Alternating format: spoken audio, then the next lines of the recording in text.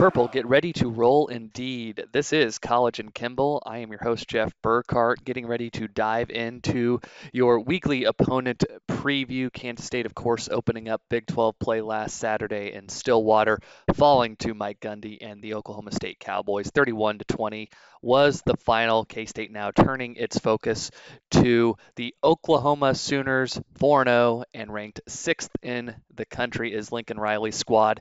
And joining me now to help break down the OU Sooners is Keegan Renault, co-host of the Through the Keyhole podcast. He does exceptional work in film analysis. You can support and have access to that work if you want to take a look at his Patreon. We'll put the link out in the show notes here. And with all that said, Keegan, first off, thank you for taking time to join us. And I'll start with the pretty obvious question. We've grown so accustomed to seeing Oklahoma with big explosive numbers, and last year we looked the Sooners putting up just a shade under 500 yards of total offense, averaging 43 points per game. Spencer Rattler was just a revelation as a freshman, and things haven't quite gotten up to third gear yet this year for this OU team. If you take out that 76-point bombing of Western Carolina, Oklahoma's only averaging 26.3 per game. That would be 86th in the country. What have you seen in your analysis of Oklahoma film that's really with the underlying cause or causes of Oklahoma not being able to really get off the ground here through the first few weeks? Well, I'm going to throw out the Western Carolina game here. So they played really three real opponents in the first four games. In the first two of those games, Spencer Rattler did not take any steps. And everybody is not assumed, but I made a growing pains of a young quarterback thing this offseason and went through all the struggles he had and, not understanding coverage and not understanding guys dropping from the line of scrimmage and not picking up where blitzers are coming from and putting himself in the offense in bad positions at times last year. This year, those first two games, it was a case. Same situation, not seeing things. There's some explosive opportunities he doesn't take them because he doesn't see it or just went ahead and took what was given to him at the time. And, I think the biggest thing is that in the third game against West Virginia, Rattler figured it out. He was able to figure out what defense West Virginia was running. Him and Lincoln Riley were seeing eye to eye on things on the field. They started to really, really open things up in the second half. Then the rest of the team took a step back. You have two guys run two bad routes or not run their proper routes. One of them turns into an interception and the other one turns into a drop on a deep ball, on a ball that carried over 52 yards in the air. So you're talking about a situation in the West Virginia game where Rattler took a massive step forward and then everybody else around him took a step back. It was the vice versa for the first two games. So they just have not put it together. A lot of 10-man football offensively so far this season. That doesn't mean, and again, I want to note this. I mean, West Virginia, those defensive tackles, we talked about heading into the game. Those defensive tackles are probably some of the best that they'll face this season. Akeem Messidor is going to be a top 100 pick when it's all said and done. Dante Fields is a fantastic player. I don't know where he's going to get drafted. And then they got a young pup in Jordan Jefferson that's as good as those other two. So it was going to be a good test for that offensive line. But, man, they struggled. And struggled in a sense that I haven't seen an offensive line struggle. And just to be real about it, haven't seen it struggle that bad since Ohio State came into town in 2016. I mean, they got manhandled up front at times.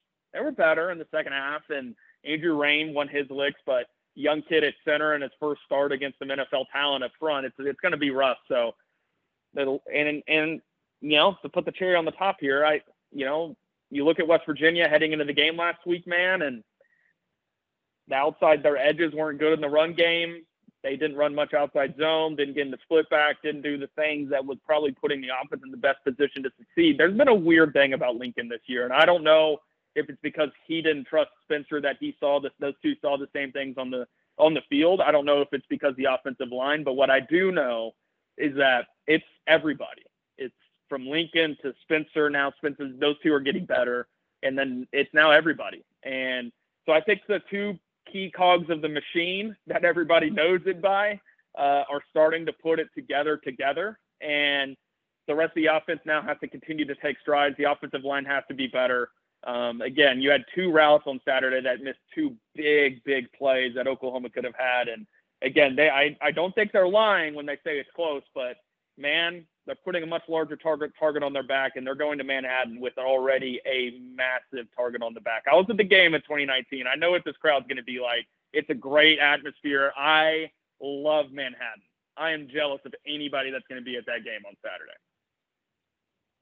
Well, certainly hoping that the weather, I know they're projecting a little bit of rain right now, hoping that clears off and we get a beautiful fall Saturday in the Little Apple. And again, I know that game in 2019 was, from my perspective, yes, it was amazing to see K-State do what it did, particularly offensively. It was the most efficient we've ever seen a Courtney Messingham offense, just in terms of yards per play, how sharp they were in the passing game. K-State was truly firing on all cylinders in that game, and they're going to need a similar type of effort to be able to get it done this coming Saturday against Oklahoma. And it's so bizarre for me to hear you say that there's so many elements of this Oklahoma team where they just haven't meshed the way that they have previously. You talk about offensive line. Now, as a native Kansas Cityan, I certainly am glad you guys were willing to, as Creed Humphreys come in and made big impact for the Chiefs thus far.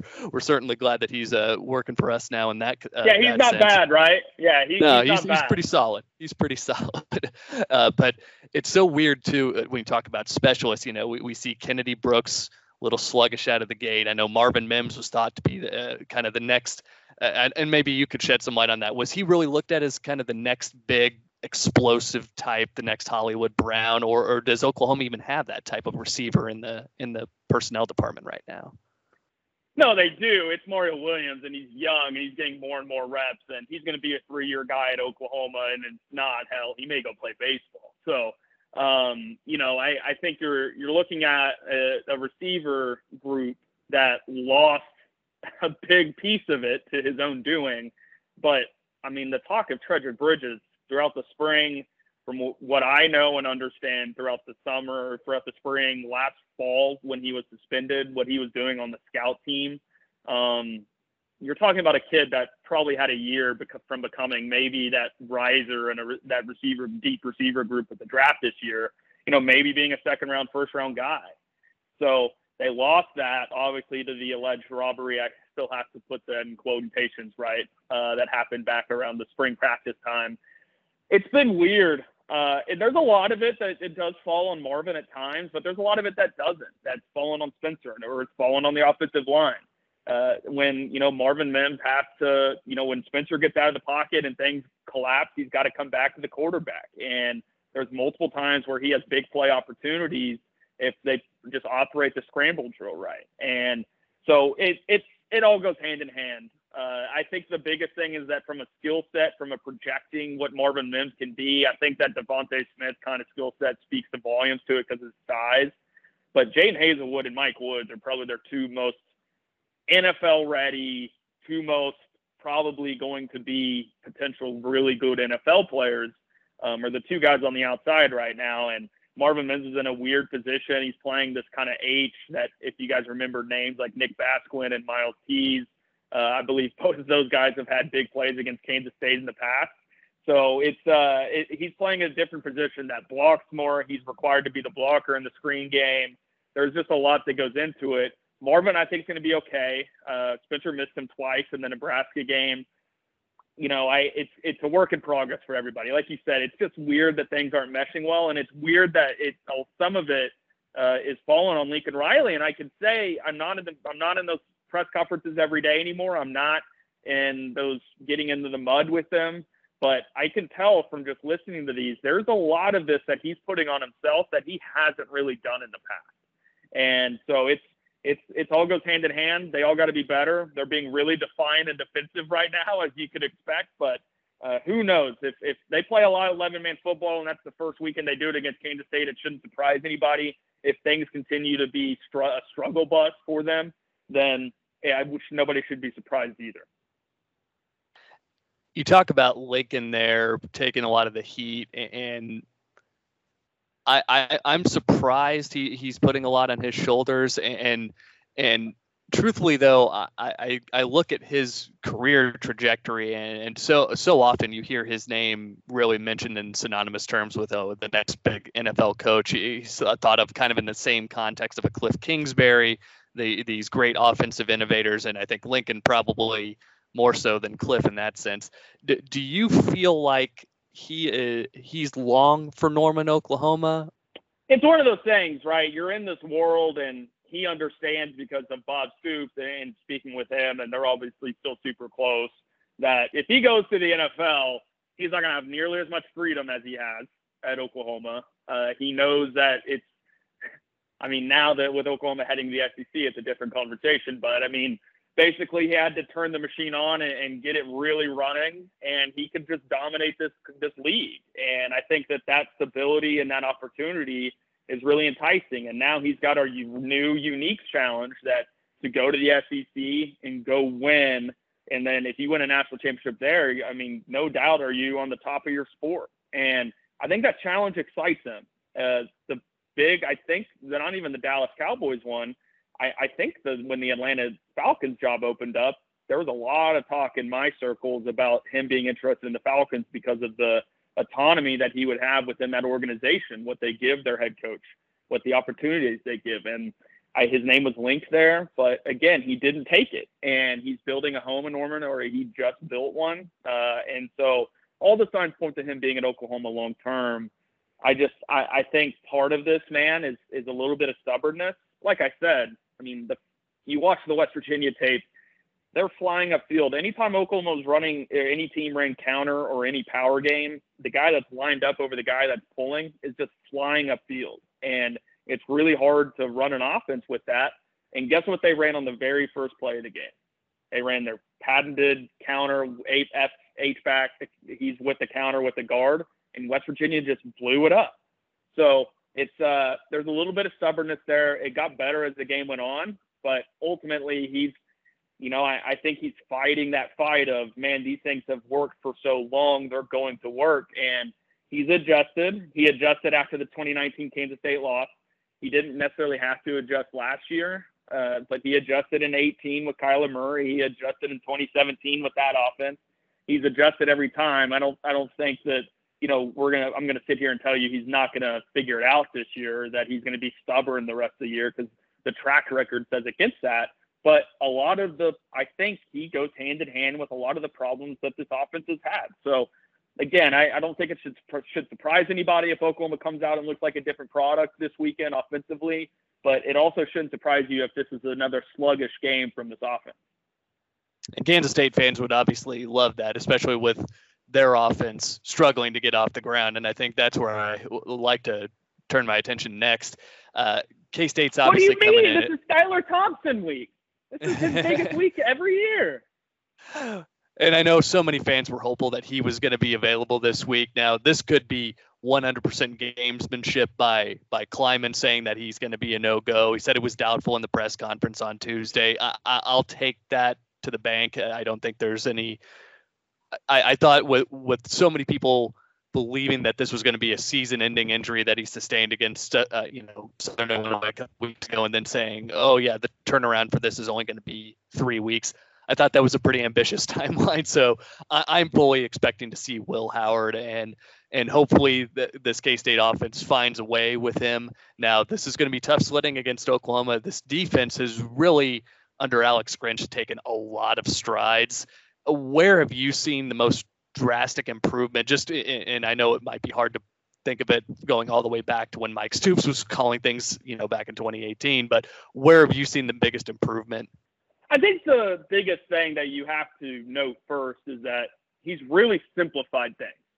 And that, for Kansas State fans, understand that, because in 2019, they bring out this concept where they're acting like they're pulling the guard over and then they return it. And I don't know if that's part of the offense still or part of the playbook, but against this defense and the way it's wired, it really, really works. So they've really simplified things. They've let their athletes be athletes. And I think that, to its core, has brought them. But now, as you know, as everybody in this league knows, that the air raid routes run deep, and the air raid philosophy runs deep in terms of, we're going to run the same plays at a different windows, and we're going to give you different window dressings to look at it, but it's going to be the same stuff over and over and over until you stop it. That's what Mike Leach has talked about, the air raid. And it's also a philosophical approach in terms of trying something a little bit different that may be seen as crazy, and it's kind of getting to him this year. You're talking about West Virginia, my man, ran a slant flat concept like 8 times that were successful, and 6 of those came from different windows. That looked a lot different pre-snap, but it's the same exact play. And that should come – I mean, you're talking about an offensive staff that has had this defensive staff number. Now, last year, you can get into whatever get into all the metrics and all the other stuff that you want, right? You have a couple Deuce Vaughn long runs, a missed tackle when Oklahoma wasn't lined up right on the line of scrimmage, 4 big explosive coverage busts, 4 big explosive plays, a punt block, and 3 turnovers. That, again, Oklahoma didn't have a performance like that the rest of the year, and for good measure. Those games just don't typically happen from anybody, especially with all those things happening. But my point is that if you watch the Tulane game, if you watch specifically the West Virginia game, those are the areas of the defense that have been there for defenses or for offenses to take the picking from. And Alex Grinch hasn't adjusted. He adjusted in the West Virginia game, and then it went right back in the second half to what they were doing before. And so, again, I think, you're hearing a common phrase here. You're hearing a common theme from me is that I think it's just been a lot of stubbornness. And, the defense is, again, I'm not sitting here. I broke down, and when I was breaking down and watching the 2017 and 2018 defenses, trust me, I have an appreciation for how far this defense has come. No doubt. But at this point, this team with this talent defensively should be a little bit better. And I think, again, if you put your defense in the best position to be successful every single snap, and I know that's never going to happen because coordinators scout, because teams know your weaknesses, they're going to attack those. But you've got to be able to adjust, because the biggest thing here, look at what Nebraska and West Virginia did. They shortened the game. They made it an 8-9 possession game. They made the margin for error for the offense a lot thinner. I mean, you have 2 bad drives, and it can cost you right now if you're this Oklahoma offense, and it makes life hard. So I fully expect Courtney Messingham and Chris Kleiman to be ready this week. They've been ready the last 2 years. The 2019 scheme for the Oklahoma game was art to a T. They're Picasso. It's one of the most beautiful, drawn-up games that I've watched from an offensive coordinator, because it's traditional. It was old school. I'm a traditionalist at heart. I loved it. So I fully expect them to be ready, and Grinch needs to be ready too, because if they want to come out and run their base stuff on this first drive, Kansas State puts an 7, 8, 9 minute drive together, shortens the game, puts the pressure on the offense to be execute at a really high level. Things can get really interesting. So it's been nice to see the defense continue to take strides each week that they have, and I can tell you that they have. But there's still that little bit there that could really cost them. And you got to play complementary football if you're going to want to win this league this year, with how deep it is, especially that middle of the pack. Now, as far as Oklahoma's defense goes and projecting forward in terms of whether or not you feel this group can contend for beyond a Big 12 championship, is this group playoff contender good? I certainly think, just looking at the landscape of the Big 12, that there's really no one that's jumping off the page. And truth be told, that West Virginia team, that might be, as you said, one of the more formidable defenses Oklahoma's going to face all season long. You see Texas Tech, they give up 70, but they also carve up Texas for 35 points. Texas has had some bad games. Iowa State, I think that's the one game that if you're Oklahoma, you probably have circled on the calendar for obvious reasons. But I think this Oklahoma team can still pretty heavily lean on its defense and make its way not only to Arlington, but also to the playoff. Do you feel the same way? Yeah, you heard me chuckle a little bit there. We sat here, man, in the same exact week at the same exact time from a year ago, and all of us and maybe everybody in Big 12 country got really excited because Oklahoma had 2 losses in conference, and what do you know? They run off and they win every freaking game, and they prove everybody wrong. And so I'm not betting against these guys. I'm not betting against Lincoln Riley, but there are things that have to improve and improve quick. It may not be this week, but when you go down the Cotton Bowl, and let's talk about this week a little bit. I mean, it's the first road game for Spencer Rattler, true road environment. I mean, everybody can talk about them going on the road and playing in half-empty stadiums last year and that being a big deal and not getting used to it. It's going to be a whole different atmosphere this week. And if these guys can't handle this atmosphere and the pressure of this game, especially in Manhattan for Kansas State fans, imagine what those 45,000 in the Cotton Bowl for OU Texas is going to be like. right? So there's that. I think this defense and Grinch will figure it out. They've gotten better every game as the season's gone on the last 2 years, his first 2 years. I mean, okay, the Peach Bowl happened, right? We maybe undervalued how much Ronnie Perkins missed in that game, and I think a lot of people that have watched this league would say the same at this point after his performance last year. So you look at this defense, they got some holes in it in terms of the scheme of it, and teams can attack that. You got to be the right team. You got to take some risks. You got to take your shots when you have them. And if you do, you can slow them down. You're not going to win every drive of a game. That's just not going to happen. They generate too many negative plays. They generate too many havoc plays with PBUs, balls deflected, negative plays. They generate too many of those for you to be able to sustain success throughout a game. But can you get 2 to 3 drives and have success with it? I absolutely think you can. And if that's the case, that means Alex Grinch hasn't adjusted. That means he hasn't done, put his players in the best position to be successful. And at that point, it's all in the air. And if the offense continues to be sluggish, again, this creates a very big opportunity for Kansas State this weekend, because if Oklahoma don't take strides from last week to this week, then it's going to be a dogfight in Manhattan on Saturday. Yeah, we saw firsthand the effects of true road atmospheres on Will Howard. Now, granted, Will Howard still, making at what that point in time was his 9th career start, so still very young. And I guess when you think about it, though, Spencer Rattler's not far behind or not far ahead of him in that respect in terms of the number of total starts. But at the end of the day, I think that'll be interesting to see how he handles that this coming Saturday. And K-State fans, they'll bring it for sure. But I still think this Oklahoma team, just looking at the makeup of it, and everybody nationally has always been talking about, well, where's the defense? Where's the defense? It certainly appears that it's there now. As you said, though, Grinch is going to have to adjust when we start seeing the counter punches and whatnot. And obviously things are going to ramp up here with probably, I would say this is the toughest stretch of the Oklahoma schedule coming up here. Now, you touched on one other area that I wanted to hit on before I let you go. Oklahoma getting set to move over to the SEC. Not going to spend a whole lot of time talking about, the backdoor dealings and everything that went down there. From your perspective, in terms, what do you think about that move long term for the Sooners, and what are you most excited about in terms of getting to now start seeing SEC teams on a regular basis? If you can take your fan hat off, and anybody listening to this can take it off for 30 seconds here, this is the most badass business deal, and how it went about and how it went down. And I can't wait for the 30 for 30. Again, you've got to take it off and look at big picture of it.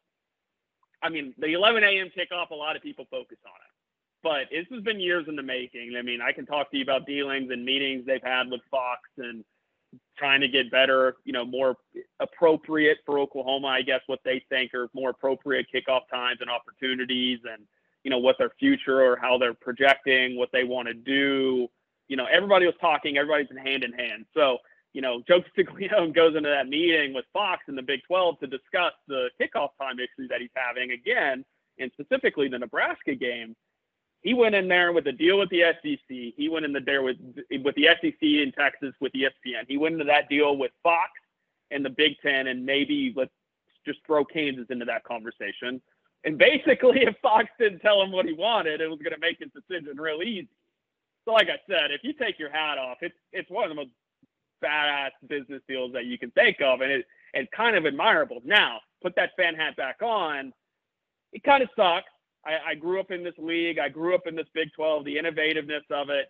Anything that happened in the Big 12 showed up in every other league afterwards, from an offensive perspective for a decade, and now the defensive perspective whenever you look at what Iowa State's doing, and now look at Arkansas' success in the SEC, because it's the same freaking defense that West Virginia was running under Tony Gibson, that what they run under Heacock at Iowa State.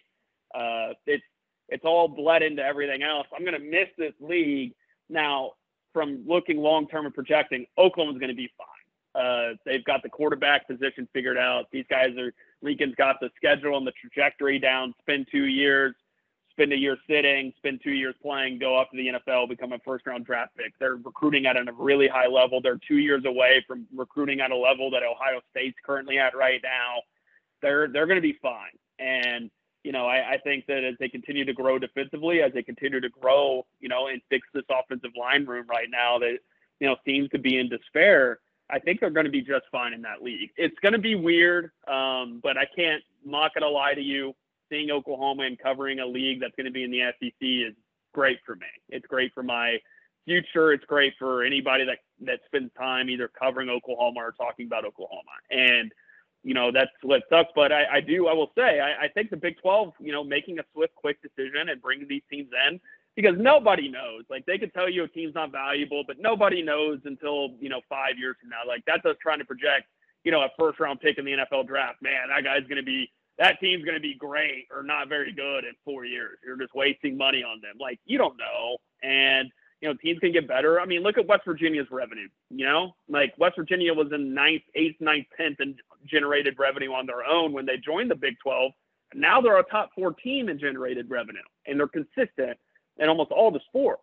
And so when you take a look at it, I think in the big picture, it's a great thing for everybody. Everybody kind of got what they not necessarily wanted, right? Oklahoma and Texas truly made their decision. But again, when you take your fan hat off and we watch the 30 for 30 on how this deal went down, you're talking about, one of the craziest badass business deals. And, it left Oklahoma State and they were mad at it. I know Kansas State, people up there were mad at it, but ultimately Oklahoma had to make a choice for itself.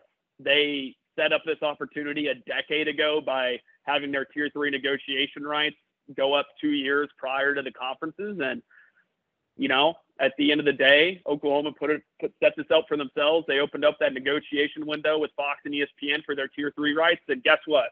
They used that in their best benefit to negotiate a conference affiliation and the future for Oklahoma. We're talking $70 million plus a year in revenue from ESPN and SEC within the next 3 years. It's a no-brainer deal for Oklahoma.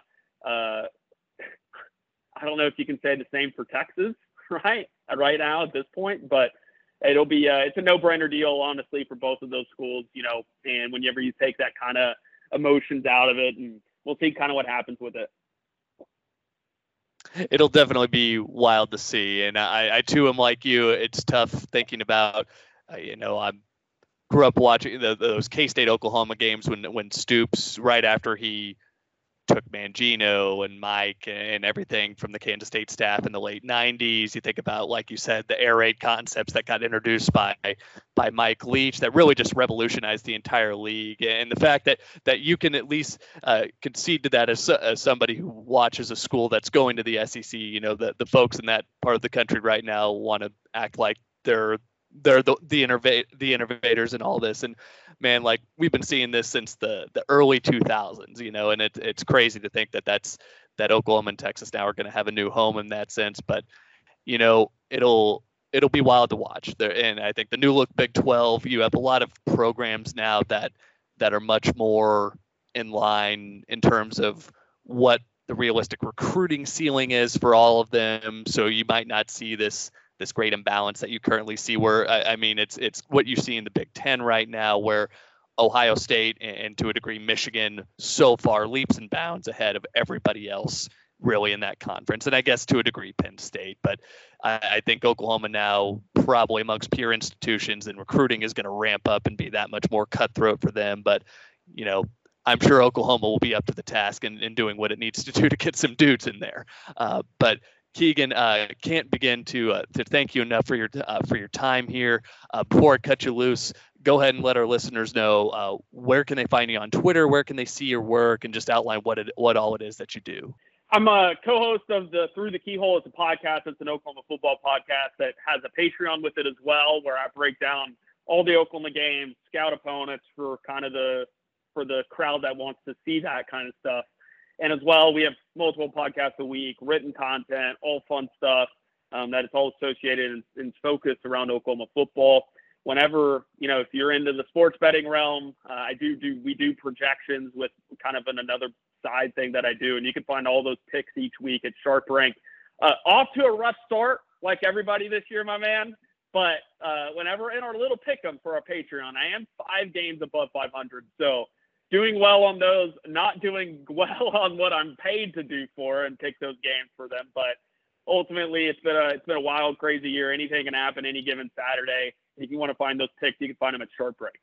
Huge thanks again going out to Keegan Renault for joining us on College and Kimball providing some great insight on the Oklahoma Sooners. And as I mentioned, if you want to check out some of that Patreon work that he's been doing with film analysis and whatnot, you can find the link to access that on the show description. That is going to do it for your opponent preview. Again, K-State getting set to square off with Oklahoma this Saturday at Bill Snyder Family Stadium. Cats Big 12 home opener of the 2021 campaign, 2:30 kick on Fox proper. Supposed to have a little bit of weather coming through, but hopefully it holds up and we're able to get this one in on Saturday afternoon. Thanks again for listening to us. Go ahead and rate, review, and subscribe if you haven't already. And follow us on Twitter. It's college_Kimball. With all that said, we wrap it up the way that we always do. Cats, man. If you know, you know.